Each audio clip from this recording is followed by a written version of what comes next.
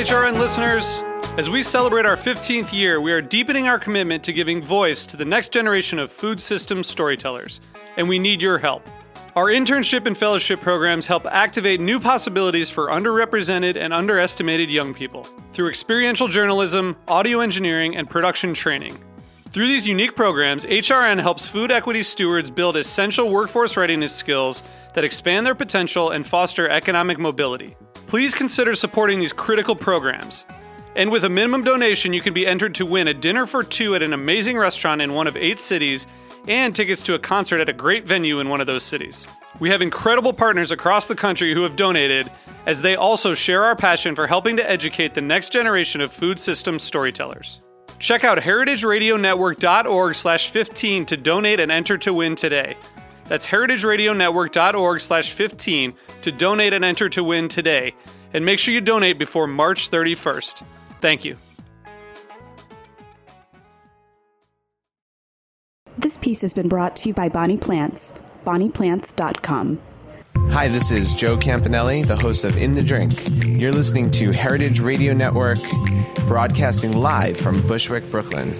If you like this program, visit heritageradionetwork.org for thousands more.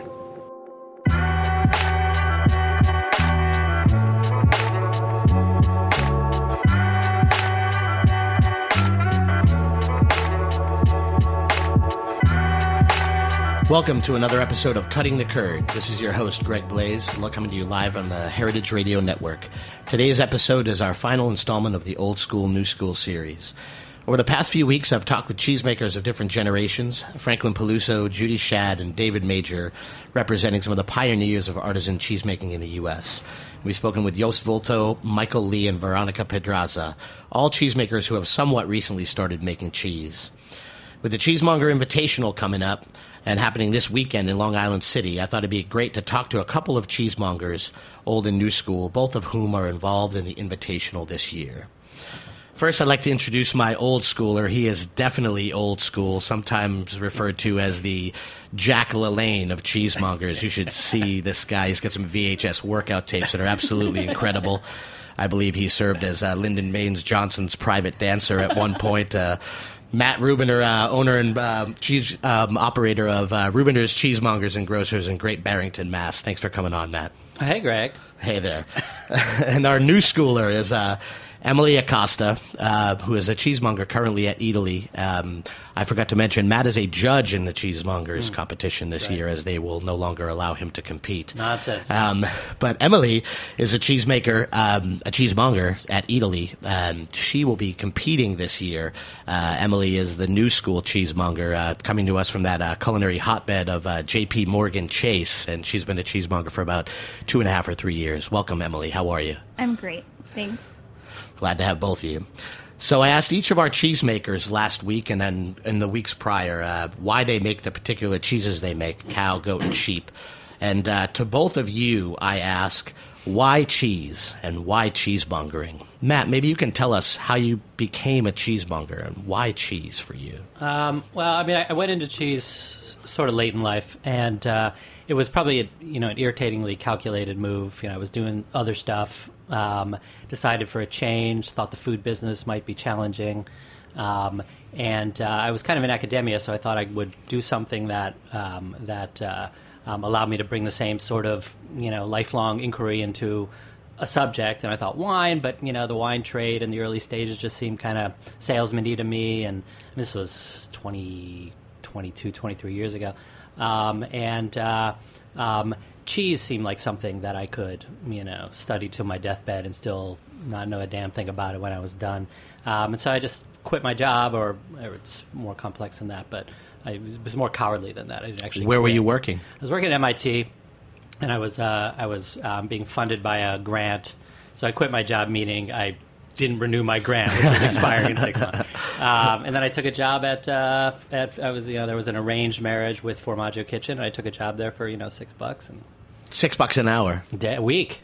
$6 That's all a I could week. Afford. So you were one of the more well-paid employees at Formaggio at that time. So what year was that? When did you start? When were you a cheesemonger first? That was almost 20 years ago today. So 1994 at the Fancy Food Show was my first day of work. And so you're you're 20, you're 20, 21 years 21 in. years, That's 20, great. yeah. So you made the transition, obviously, from being a cheesemonger, but you're still a cheesemonger. I mean, you just competed. very you were much. the winner of the first cheesemonger. Yeah, but there were Invitational. like 9 guys. Yeah. Still, it's tough to be first, man. It's tough to be first. But that speaks to what we were talking about, or what I wanted to talk about anyway, with old school versus new school. Would you agree that when you started to do this 20 years ago or so, that the culture of the industry, the culture of being a cheesemonger, was a little bit different than it is now? It was completely different. I mean, I don't think there was a culture of being a cheesemonger in the same way there is now. And the state of the art of the industry, as you recall, was pretty low. I mean, the cheeses that we really prized back then are nothing you can't get in a halfway decent supermarket. I'm not talking, Whole Foods or Wegmans. I'm talking Price Chopper, and that's what our local supermarkets are called up in the Berkshires. Up there, Yeah, up in the sticks. But the case was filled with, I mean, I don't mean to disparage some of these cheesemakers, but they were Pave Dauphinois or Huntsman, or our English cheese was Huntsman, our Spanish cheese was some nonsense Manchego, or there was nothing or very, very little from the United States of note. There was Teleme, Sure. There was the Vela Dry Jack, a few other things. Even like old school, the grand dame of farmstead American cheese making, what used to be called Vermont Shepherd. I don't know what it's called now, but Verano. Oh, right. That didn't even exist yet. I remember the first prototypes of that. It was different, and there wasn't the state of the art in the way that things were purchased, the way and sourced and handled. To even speak of a cheesemonger culture was just not something. You were definitely a foundation stone of that, and helped to lay down that. Well, I mean, they keep all the ugliest stones down at the bottom. What about you, Emily? How did you become a cheesemonger? So as you said, I came from a finance background. I straight out of college, I went to business school, and I started working in finance. And, even though parts of it were appealing to me, like what? Like, the analytical aspects of the it. Paychecks, and the large paychecks. Especially being a cheesemonger for a few years now, I kind of miss that. But I didn't feel a connection to what I was doing, and I've always been very passionate about food and knowing where my food comes from. And in 2009, I decided to quit my job and start the Food Studies Master's Program at NYU. Oh, fantastic. Yeah, and I remember around that same time, just keeping up on, all kinds of literature that was coming out at that time, I read this article in The Atlantic by Daphne Zepos, which was all about cheesemongering. And I was like, cheesemongering? That is the coolest sounding job I've ever heard. And mentioned me. You were not mentioned. But it did say, I remember at the end it said something like, the great thing about this job is that, or rather that your job and your ideals kind of match. And that just kind of connected with me. And I started taking all kinds of cheese classes at Whole Foods, and I did eventually in 2010 the internship, the cave internship at Murray's. Yeah, and I just became fascinated with the culture and the history around cheese, the science, and just eventually decided that that's the path that I had to take. The same thing as Matt mentioned. It's just like the more you learn, the more you realize how little you know and how you'll never really know the topic fully. There's just always something to learn. Oh, I absolutely agree with that. I mean, definitely for you, you said you came in 2009. You had friends that were not imaginary friends like the friends that Matt and I had. I imagine when we started. I mean, I still have a lot of imaginary friends, but I mean, Matt, you must have gotten a lot of your. I know you as a man of academia and a smarty pants of sorts. What are you trying to say? Were you also interested in the culture and the epistemological, surroundings of cheese? Was that something you got into? To the extent that I know what that means, absolutely. When I went into it, I went into it.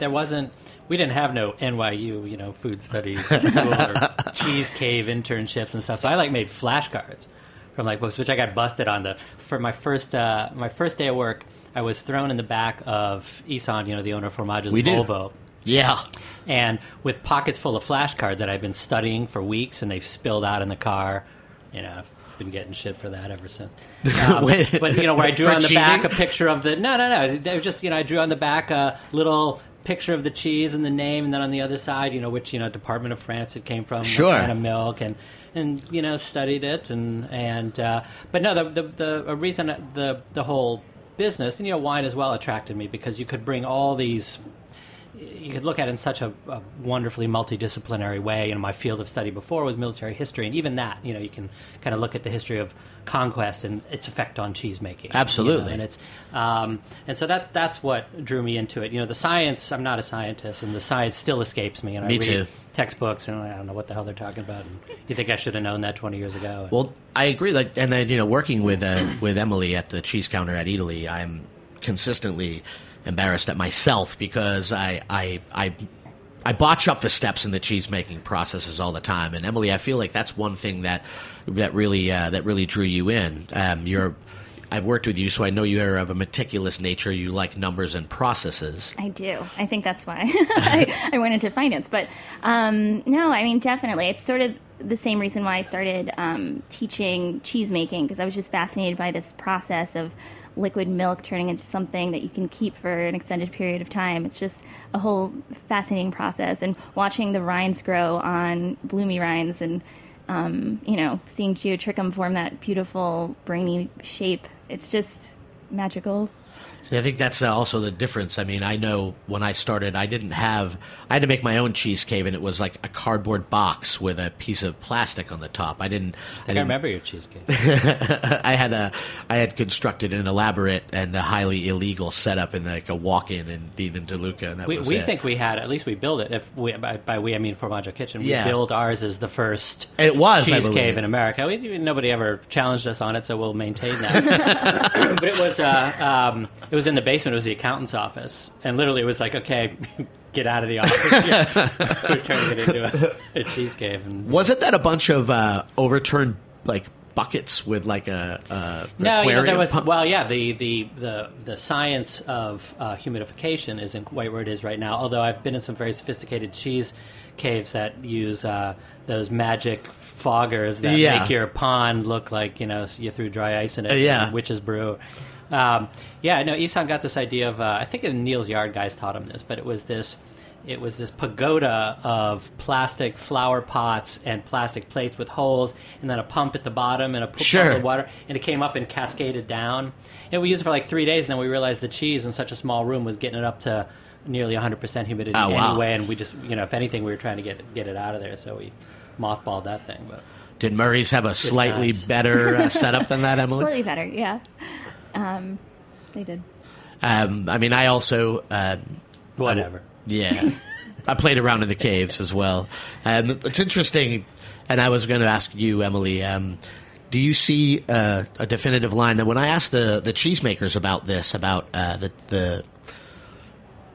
if there was a dividing line between the old school and new school cheesemakers, and they were very together. They were very much reliant on one another, and the people who were making cheese somewhat in a new fashion I found in the interviews, were really interested in learning from the other older cheesemakers. Do you find that that's the same with cheesemongers, or is the culture a little bit different? Is there a dividing line? Well, it's hard to say because, so I'm a career changer. I chose cheesemongering as my career path, and I know I'm friends with lots of people, former lawyers and former other things that have given up their more lucrative jobs to do something that they're passionate about. And then there are the people who are just, passing by, because there's a certain, at least the way I perceive it, the certain sexiness around cheesemongering, and especially when you consider, events like the Cheesemonger Invitational and all this hype around the cheesemonger as rock star. Well, you were taking it a little bit by that sexiness. Daphne put her spell on you by writing that article for The Atlantic, right? Yeah, I mean, there is a certain kind of, I don't know, it's just an interesting career path to take. But, for those of us who are not passing by and who want to work in cheese for the rest of our lives, definitely looking to people who've worked in cheese. It's really important to find mentorship. Like you, Greg, you're definitely one of my mentors. And that's frightening for you. Yeah. And Raymond Hook, who I've worked with, yeah. Also, he's super old school. he's We're gonna get him in here. Yeah, we are. I like it. What about you, man? Do you think that there are a lot of tourists in the new school? Or what do you think about that? I mean, you employ people. I mean, there's definitely. I mean, there's a lot of people who are, who are just like they always were. Some kid from the neighborhood, somebody who's, like you said, just passing through, somebody who's might make this career, might be co-opted, but they're kind of passing through. But there's definitely a. I don't quite know the right words to use. I'm sitting here in a shipping container at Roberta's and you sure are, or wherever we are. And, I don't want to be savaged by the locals, but there's the same component to cheesemongers as one has seen for some time in the new breed of as it were of hip butchers, and which didn't really. I mean, when you go to the Cheesemonger Invitational and you see the. I sound like an old man, but you see the enthusiasm of the kids. I mean, you see those youngsters. I mean, nobody in my day had cheese tattoos. Oh, up in your and down day, their arm. yeah, mine either. I'm still Yeah. tattoo free. Yeah, so well, it's the and the extent to which people split off from whatever gainful employment they were doing or had intended into cheesemongering as a career. And go at it with the enthusiasm and the energy that they do is something that was pretty rare when you and I were around, I think. Well, it's bigger. It's a bigger industry now. There are more places. There's the sense of community, and one of the reasons why I wanted to talk to you guys about this was, I think it was foreign to me in the beginning. I was like, I don't know who does this sort of thing, except for people who are 25 years older than me, and they're kind of like, what the hell are you doing this for? And now there's a large community of people who are the same age, and I don't find it good or bad, but I do find it interesting, Yeah. And I mean, Emily, you're definitely a part of that. You see all types, right? Yeah, well, I also feel like the new school doesn't necessarily mean young. It just means people who are entering this industry fairly recently. First I of all, do. are we establishing here that there actually is an old and a new school? Well, if there is an old and new school, Greg and I were talking about this, I guess you guys are like mid-schoolers, because they're definitely even older school. Well, who's the oldest of the old school? The oldest of the old school would be, I don't know, you should answer that. Who are your mentors? Well, my mentors, and honestly, my mentors in the industry weren't people that were in the industry. They were the people who gave me my employ and allowed for me to explore. And I think that that's the difference a lot. Now, there are schools that can teach you how to become a cheesemonger, that can teach you how to age cheese and sell cheese. I didn't have that. I don't know if you did. I mean, you had a great... Formaggio was like an institution of cheesemongering. Formaggio is an institution, but, it was just kind of the right time, because when we started Formaggio, it was a cutting edge cheese shop, but that edge wasn't particularly interesting, And then as the industry developed, as people traveled, there's all kinds of reasons one can surmise. People traveled. It was a wealthy time. It's prosperous. Yes. That the sort of the foodie the health food hippie types and the foodie connoisseur types came together, sort of as one, and seeking out these things. Sure. And the level of not just knowledge but real connoisseurship of the general public, and then some things happen in the industry, some things change in the industry that about that time in terms of importing shops importing cheeses Absolutely. themselves. There was a golden era there, which unfortunately is not anymore, but there was a golden era of just bringing in whatever the hell you wanted, and then the industry changed, and then American cheese making really started to happen in a way that it wasn't before. So you guys, the new school, they can do these field trips to farms. They can know these cheesemakers. They can see it done. That really wasn't something we could do. We're not going to go off and see President Brie made. And, no, no, we aren't. Although you how can do they now jam the Stilton in between the Cheshire and the Huntsman. Some dairy torture devices out there. I would say the new school, this new class of cheesemongers that's come in, has really come in because of the increase in American artisan cheesemaking. Because you need people to be, as that industry has increased, as we talked to, as you talked to the cheesemakers in the prior episodes in the series, as more cheesemakers have emerged, you need more people to sell that cheese. Yeah, you sure do. So, look, we're going to have to take a short break, but we'll come right back with Matt Rubiner and Emily Acosta. Thanks for hanging out.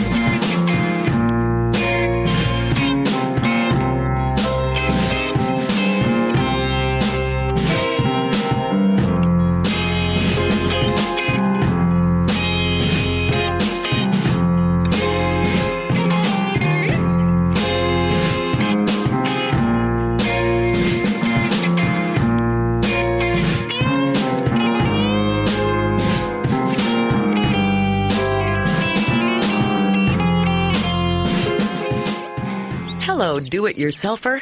Ever thought about gardening? If you can build that window box, you can build a raised bed in your backyard.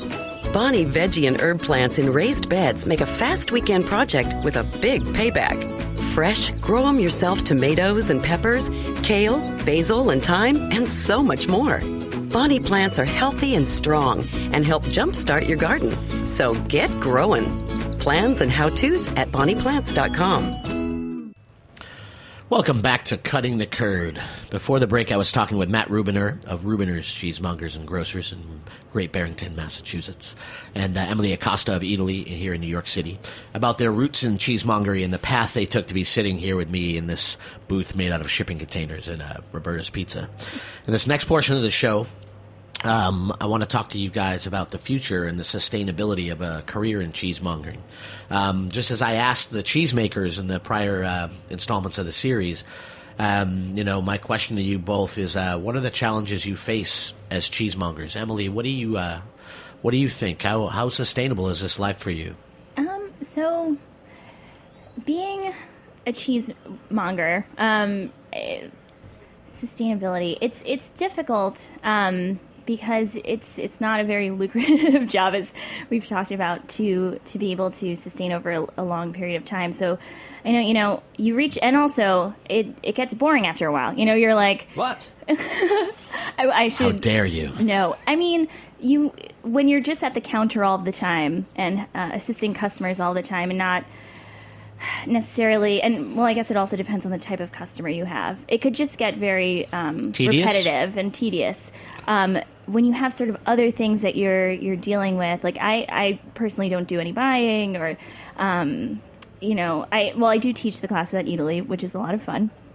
But I feel like to have a career in cheesemongering, you have to supplement it with something else, or own your own shop, or kind of move into a role that isn't being at the counter every single moment of the day. But do you ever think, as a cheesemonger, I think you can never get away from that. I mean, the term cheesemonger, No, absolutely. And I love being at the counter, as you know. I love serving people, and I love meeting new people, and most of all, I love teaching people about the cheese and explaining to them why they should be eating these great products that we carry. But 5 days a week for an extended period of time, it can get a little tedious. Wait, don't you work for him? I do. She used to work for me. No, but seriously, the money still, though, I think that for enough cash, you would do that. I mean, if you owned your own shop. Yeah, that's what I mean. Do you agree with that, Matt? I mean, do you ever get tired of people at the counter after 20 plus years of waiting on them? Yeah, I prefer not to comment on that. But it's I mean, to answer your question about sustainability, I don't think it's, materially different than, the deciding to go to cooking school or learning about wine, or it is from my view, it's a young person's, it's service industry job, and it is very much like a trade, and it, whether you call it that or not, you do start out really kind of as an apprentice. Completely. And you move on from there, and you try to have masters to learn from, but yeah, I mean, I'm an owner now. I mean, I love it. There's not a day goes by that I don't wonder why the hell I ever did this, but there's also not a day goes by that I don't say, I know exactly why I did this, and it's something that, either by the, we're a little store in the hills, so I don't really have the option of not working the floor, but I just can't see a time when, I don't know that answers the question, but I can't see a time not working the floor. Exactly. I just can't imagine not. Well, that's, to me, what you said, Emily, is poignant, because you mentioned before that people are taken in by this romantic notion of what being a cheesemonger is, and it's a straight retail job. You're pushing food out to people. That's the nuts and bolts of it. But I think for me, what separates it is the products. The cheese itself is the sexy part about it. I mean, we are decidedly, just mucking through, pushing out that awesome stuff to people. It's especially at a place like Italy where we are so volume based. We have, so many people walk through there. If you've ever been there on a Saturday, you know what I mean. That's just like impossible to walk through. It's just that repetitive kind of nature. You don't have the time necessarily to develop relationships with every customer that comes in, and a lot of people are coming in as from other places, and they don't know that we are all behind the counter very experienced and very knowledgeable, and can sort of guide them through our massive collection of cheese, and they're just like, give me a quarter pound of prosciutto. My favorite was I got asked for the Parmesan with the sand in it. Oh, the sand. You got the Parm with the sand in it. Oh, yeah. You carry the Parm with the sand in it? Hey, customers are the best. They are. Let's say that. For me, it just comes down to money. Unfortunately, I mean, because for myself, I got into it early. People seem to think that longevity equates that I know what I'm doing, which is, they keep giving me bigger paychecks, which means I almost, have a livable wage at this point. But do you ever think that the amount of cheesemongers that we have now, in comparison to that time, and the amount of cheese shops in general, force the wages of cheesemongers down? Or can there ever be too many cheese shops? There can't be too many good ones. I mean, it's hard to have a good cheese shop. Why? Because it really takes a dedication. It really takes, I try to use the word passion as little as possible. It really takes a passion. It really takes a willingness to learn this. It really takes a desire to really truly be in this career, learn every aspect of it. And the products that we're handling, they're very difficult. First, you got to have taste. You got to know where to find this stuff. You got to know how to something as mundane as check it in. Make sure nothing's going through your first line of defense, and then you got to know how to handle it, and then you got to know how to tell the story, and it's hard, and there's some places are just sort of too big to be good. There are places that are imagine themselves to be good, and look, I'll say it, sometimes they don't have the level of taste that you'd want, or the collection that might seem interesting. It's not, there's only going to be so many really at the forefront, and so I don't know about wage pressures and things like that, but I think there's always going to be a place like that, just like there's always a place for a great restaurant, and there's always a place for a little diner. So as the amount of cheesemongers has increased, has the quality of cheesemongers increased? God, I think absolutely, yeah.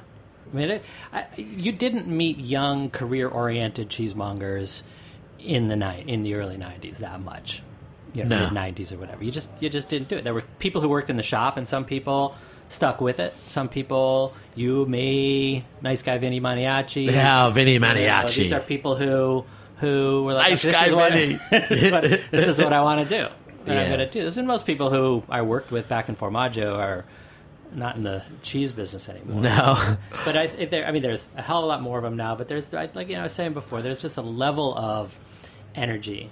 The people, the fact that we use the word cheesemonger, the fact that people refer to themselves as a cheesemonger, just says it all. It wasn't the case. Oh, I work in a cheese shop. I actually have a question for both of you, and that's going off of what you just said. I remember when I first started in cheesemongering, I was working at Beecher's Handmade Cheese. That was my first cheesemongering job. And I don't remember who I was having this conversation with, but there's a certain protectiveness around the term cheesemonger. Or it was sort of like, people who are working in this business for 2 days call themselves a cheesemonger, and they haven't earned sort of the right to call themselves that yet. There are certain thresholds you have to pass before you can call yourself that. How do you guys feel about that? I mean, I don't care. As long as you show up to work on time and do what I ask you to do, you can call yourself whatever you want. But you got to bristle a little bit sometimes. I do, but when it's. I mean, look, it is a trade. There are arcane practices and arcane tools and a great body of knowledge that needs to be mastered, or at least you need to be set on the path of mastering this great and changing and really truly vast body of knowledge. And you bristle a little bit when somebody just one day opens a cheese shop with no experience, right? And you go in there and it shows. There's no way they're going to fake it. They might hire a few people who know what they're doing, but it's I really do like. I called my store Rubiner's Cheesemongers and Grocers. That was before Ann called hers Saxby's Cheesemongers. If you're listening, Ann. If you're listening, Ann. But I did it specifically with my name and cheesemongers because it was me, it was my palate, it was the things that I love, it was the story I'm going to tell, and then we're cheesemongers, and we picked the old name for our trade, and because we really do see it as a trade. The stakes aren't as high as say an electrician or something if you one day decide to be an electrician and failed to be trained, but no, it's something that I think it's something that requires that kind of dedication. Sometimes people call themselves a cheesemonger, but if you go work in a shop that's a good shop and you get behind the counter and you put on an apron, you're a cheesemonger. You might be an apprentice cheesemonger, but you're there. A cheesemonger. And I guess that I agree with that. I mean, I was joking before. I don't have a problem with it per se, because I know I'm a cheesemonger, so it doesn't. I don't know. I'm secure in the fact that that much I know I am. I don't know if I'm a good one or not, but I know it's what I am, and I know that the people that work for me are the same. But you, bless you. Sorry, got a little dusty in here.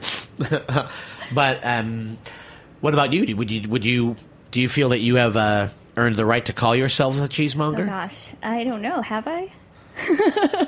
No, Well, we'll find out at the end of the week, right? I guess we will at the Cheesemonger Invitational. We will. Yeah, I mean, I refer to myself as a cheesemonger when I have to tell people my profession is. But what makes you think? So Matt said, why he called his store what he called it, and why he calls himself that. Why really do you feel like you can refer to yourself as a cheesemonger? It definitely is there's a craft to it. It's learning how to take care of cheese and learning how to tell the story to customers and doing it effectively and moving the cheese that you need to move. There is an art or a craft to it, and over the last however many years, 3 years, I've been doing this. Yeah. I've been able to learn that. Have I mastered it? No, but I don't. Well, for me, when I knew it was a cheesemonger, when I was working in Boston at Savinor's Market, and I had the keys I used to the buy all my place. snake meat. Yeah, they sell the best snake meat at Savinor's, and I'm not even kidding you. And llama, if you want that sort of thing. But I was working there at about 2:30 in the morning because I would go in after the butchers were done, and I would just cut the little case. I had nowhere near the kind of inventory that they had at Formaggio. But when I walked out of there at 2, and the Boston subways were shut down, and I smelled really badly, and I had to walk back to Alston, and I was tired, but I was like really happy. and I had a little piece of like camembert or something in my pocket, I was like, yeah, this is what I'm going to do for the rest of my time. So, I don't know if that was my particular training, but that's when I knew that I was going to do it. So I'll ask you guys, we got to wrap this up, unfortunately, but so Matt, I'm going to go out on a lim and say you're not going to sell the shop and become an auto mechanic anytime in the near future. No, I'm in so deep. Seriously. What else am I going to do with my life? So you're a lifer, and yeah, absolutely. You hope to that the Rubiner's Cheesemongers just sustains itself forever, right? Yeah, I hope we continue to grow and do well, and we love where we are, and it's kind of ideal country living for us. And oh, you're in a beautiful spot, and you have a family. You have little ones, correct? No, I have a couple of rather large dogs and a wife. Are they going to be able to take it over for you? Probably not. Right. Well, you better get working on that. Yeah, they couldn't make any less money doing it than I Oh, that's a topic for another day. And what about you, Miss Emily Acosta? You're going to be a cheesemonger with us for a long time? Well, for now, I'm a part-time cheesemonger with you for a long time. Like I said, I have got my master's in food studies. I have to pay back those student loans, and the cheesemongering isn't cutting it for the paycheck I'm getting. Coin purse. Exactly. So I'm working on building Italy's e-commerce program and stopping into the shop to help you whenever I can. Right on. Well, I wanted to say thanks to both of you for coming on, to Matt Rubiner and Emily Acosta, and thanks to you guys for listening to this entire series of Old School versus New School. And we'll be back next week with another episode of Cutting the Curd live on the Heritage Radio Network. Peace. Thanks for listening to this program on heritageradionetwork.org. You can find all of our archived programs on our website or as podcasts in the iTunes Store by searching Heritage Radio Network. You can like us on Facebook and follow us on Twitter at @heritage_radio. You can email us questions at any time at info@heritageradionetwork.org. Heritage Radio Network is a nonprofit organization.